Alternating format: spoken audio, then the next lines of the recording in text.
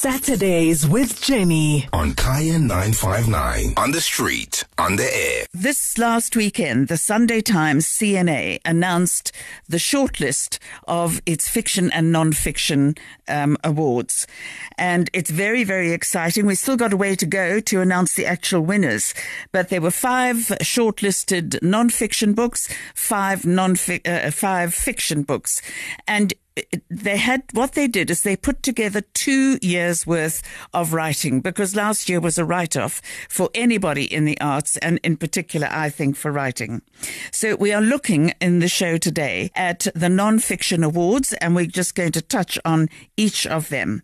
The criteria for anybody who walks away with the award, let alone the shortlist, which I think is hugely important, is that the winner should demonstrate the illumination of truthfulness, especially those forms of it that are new, that are delicate, unfashionable, and fly in the face of power, compassion, elegance of writing, and intellectual and moral integrity. So I can't think of any book that better deserves that description than a book that came out, I think, in the middle of last year, and it was called The Pink Line, Journeys Across the World's Queer Frontiers. It was written by Mark Gewisser. He joins us on the line. Mark, given that long list that we saw of people who had written really worthwhile books and who just didn't get a look in last year, this must have been a very difficult choice. So I'm so delighted for you. Thank you so much, Jenny, and for your very, very kind words. So your book has now been out, if my thinking is correct, it's been out for almost a year, and it's been published... Exactly a year. Exactly. So, and it's also been published internationally. Yes, it's been published. It was published in the United States, the United Kingdom, and South Africa simultaneously last year, and has more recently been published in Europe, in Germany, and in Italy, and it's about to be published in Polish, which is a first for me. So have you had a chance, or has there been enough time for you to gauge the response to your book? Because the response is always going to be, please, can we interview you? Please, can we, discuss the topic with you? Yeah, the response has been amazing. Last year was an impossibly difficult year to publish a book and to publish nonfiction, particularly in the United States, that wasn't about Donald Trump or Black Lives Matter or the pandemic. So it was very, very hard to get noticed last year against my expectations and the expectations of the publisher. Nonetheless, it really did get some fantastic reviews and it did very good sales. And it's kind of been building in a really interesting way. I've been very moved personally by the correspondence I've got and by the way readers have responded to the book, and specifically about the way it's opened up and a kind of a global area to people who thought that sort of LGBT rights or gay rights was sort of sorted because they live in South Africa or Western Europe or North America. And it's been really interesting for me to see the way readers have reckoned with how complicated these issues are on a global scale. And that's really what I wanted to do with the book, was to try and make those issues come alive by telling stories about people who live sort of on the front lines of these issues in 10 different countries all over the world, including South Africa. Well, I was just looking at the description of the Pink Line in the Sunday Times and just taking a sort of a small snapshot out of it. It enabled people around the world to look at an entirely new way over the first 2 decades of the 21st century. And you observe that no social movement has brought change so quickly and with such dramatically mixed results. And fresh culture wars have erupted. I mean, the impact of this book is just extraordinary, I think. Yeah, well, I don't know if the impact of the book is extraordinary. We'll have to see about that. Certainly the impact of this new global conversation around LGBT rights, the new staking of a pink line, which is what I call it, which is a new human rights frontier about sexual orientation and gender identity. I think that's had a huge impact, and it's an impact we really are only beginning to understand. To me, when I came out of the closet sort of in the late 1980s as a young gay man, I hope the impact of the book is to help people understand these debates more clearly and understand how the debates have affected people's lives on the ground in countries like South Africa, like Uganda, like Egypt, like Russia, like the United States, like Israel, Palestine. These are some of the countries I write about. And I mean, if you look at the situation in South Africa, like Uganda, for instance, the situation for anybody who comes out of the closet and says, I am gay and I'm proud, is dire. Not necessarily dire, but I think this is one of the things I wanted to show is that there's this idea that there's a global pink line dividing those countries where there are rights for LGBTQ people and where there aren't. And in that pink line, South Africa would draw itself on one side of that pink line because, we're famously the first country in the world to explicitly outlaw discrimination on the basis of sexual orientation. We're the fifth country in the world to permit same-sex marriage. So, does this mean we're home free, we're over the rainbow? Not at all, because these pink lines, don't just run between countries, they run through countries, they run through families and communities. And because of our incredibly high rates of gender-based violence in this country, queer people, if I can use that word, who are gender non-conforming still are victims of horrific crimes. And, there's much that's been written about the punitive rape of butch lesbians or the murders of femme gay men recently.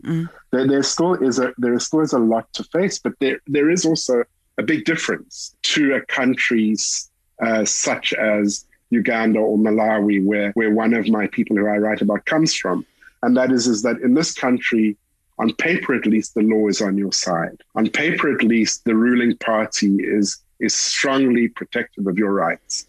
And this has very significant implications in terms of the ability of people to come out, to form a subculture, to talk to their parents, to come out in their churches. And you will find that alongside all the dire stories, and there certainly are, many of your Kaya FM readers would be able to report as well that they are able to be more authentically and publicly themselves than perhaps their parents or grandparents who would have been gay or transgender might have been. There is this cultural space now, and there are these rights now.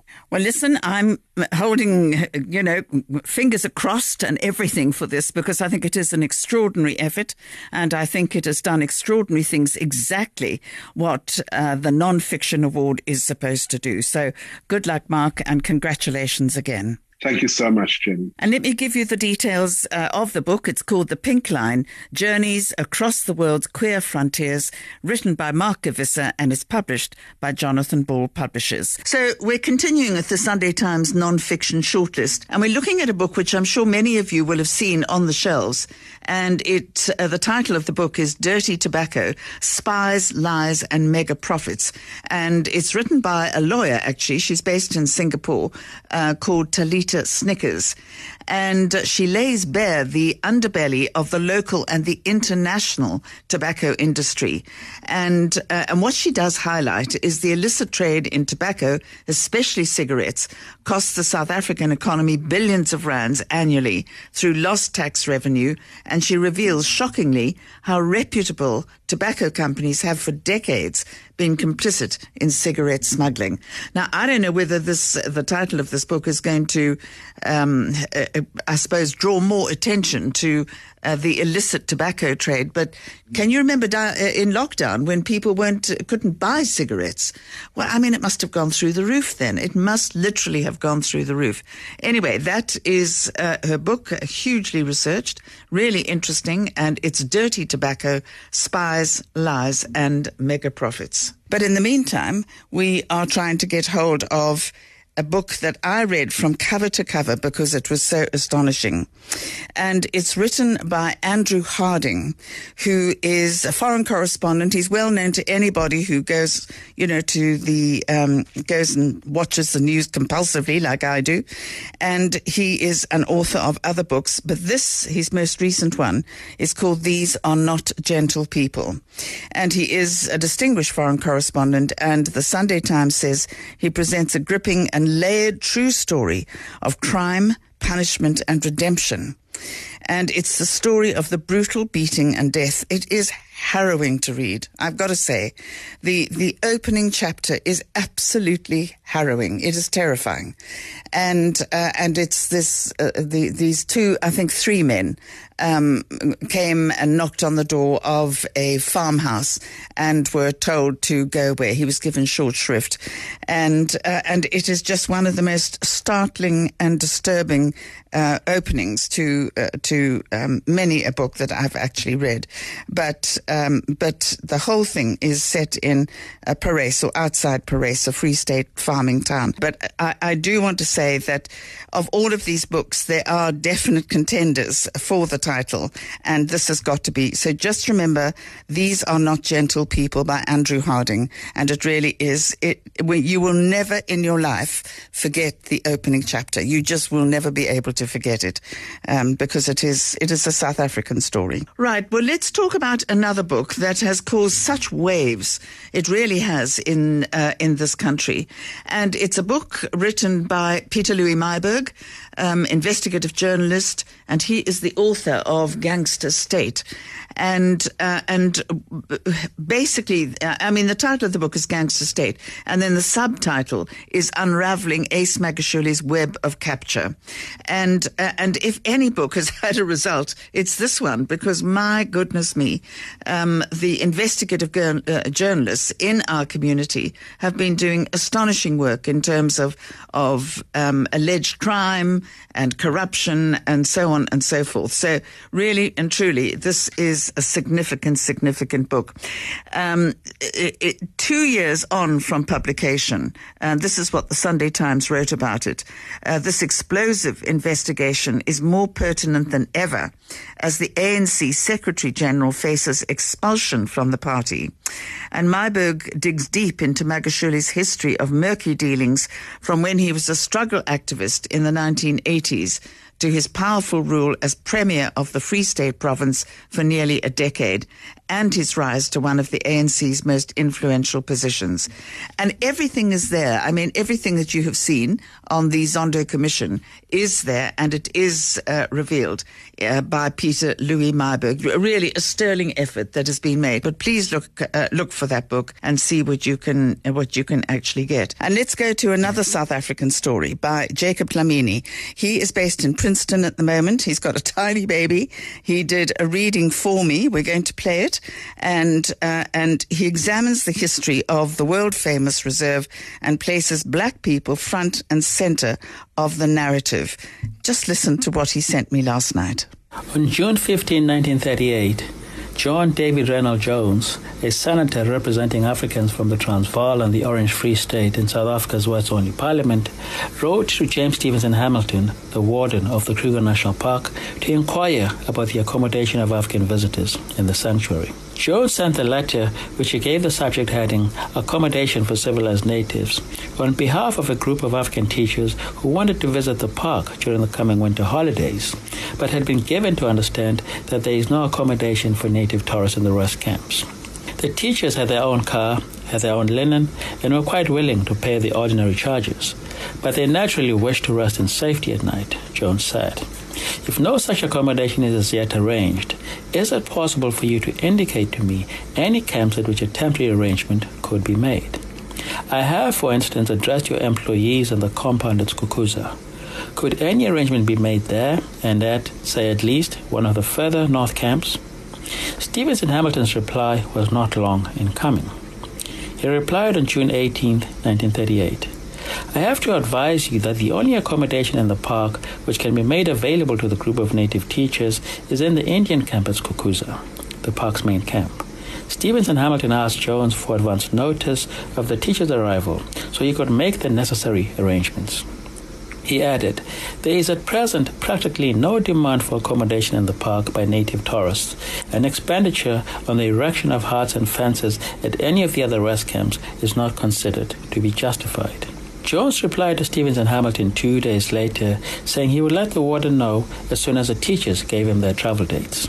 I have found no evidence of further correspondence about the matter between Jones and Stevenson Hamilton after Jones's letter of June 20th. Thus we lose our trail of the teachers and cannot say whether they did make it to the Kruger National Park in the end. This chapter follows a teacher's trail, as faint as it is, to see what it might tell us about the interplay between class, gender, and tourism by blacks in the first half of the 20th century in South Africa. The teacher story offers clues that, when viewed in a wider context, allow for the historical and imaginative reconstruction of the world of leisure making to which the teachers belonged. These clues fly in the face of conventional wisdom that, when it came to black tourists in colonial and apartheid South Africa, the Kruger National Park was off limits. Scholars such as Jacqueline Koch, Lindisezwe Magi, Hector Magome, and Lynn Maskell have taken it as an article of faith that, as Jane Carruthers claims, Africans were not permitted to visit the park for recreation. But the teacher's story hints at a different history. It speaks to the existence of a relationship between blacks and the Kruger National Park that was in fact richer than the dominant trend in the historiography of conservation in South Africa suggests. The tendency in the historiography has been to see relations between blacks, especially Africans, and the sanctuary in utilitarian terms, with scholars taking it as a given that blacks were excluded from the park unless they were there as service workers or guides. I do not intend to take away from the powerful insights that these scholars have given us, or indeed to downplay the important fact that, as Jacqueline Koch says, for many black South Africans, dispossession was the other side of conservation. This is true.